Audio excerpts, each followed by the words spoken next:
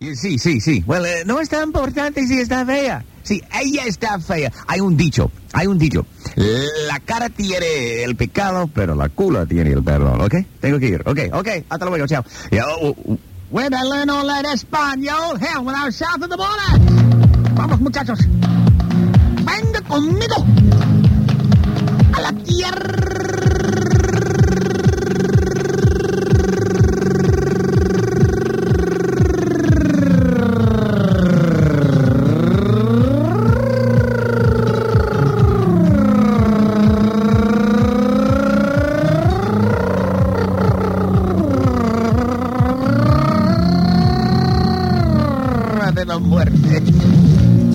Land of the dead.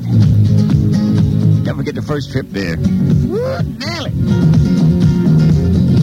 I was married to Stella at the time. And we pull into Tijuana.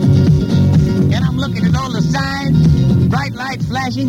Women. Hot women. Do whatever you want. And the people on the street.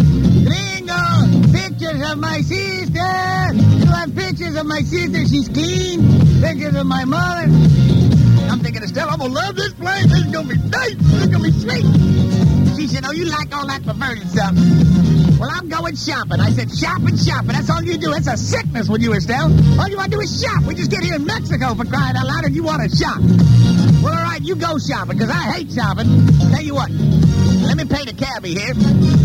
And then I'll go inside, check us into the hotel, and you meet me back there, okay? I'm going to take me a shower after the trip. So I get into the hotel. The guy gives me my room key. I go up to my room.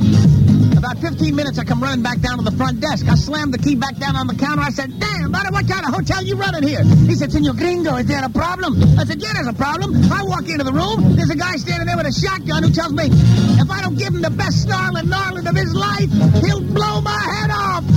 And the guy goes, caramba, Gringo. So what did you do? I said, you didn't hear any gunshots, did you? It's another Saturday morning with the Best of Greasman show on DC 101.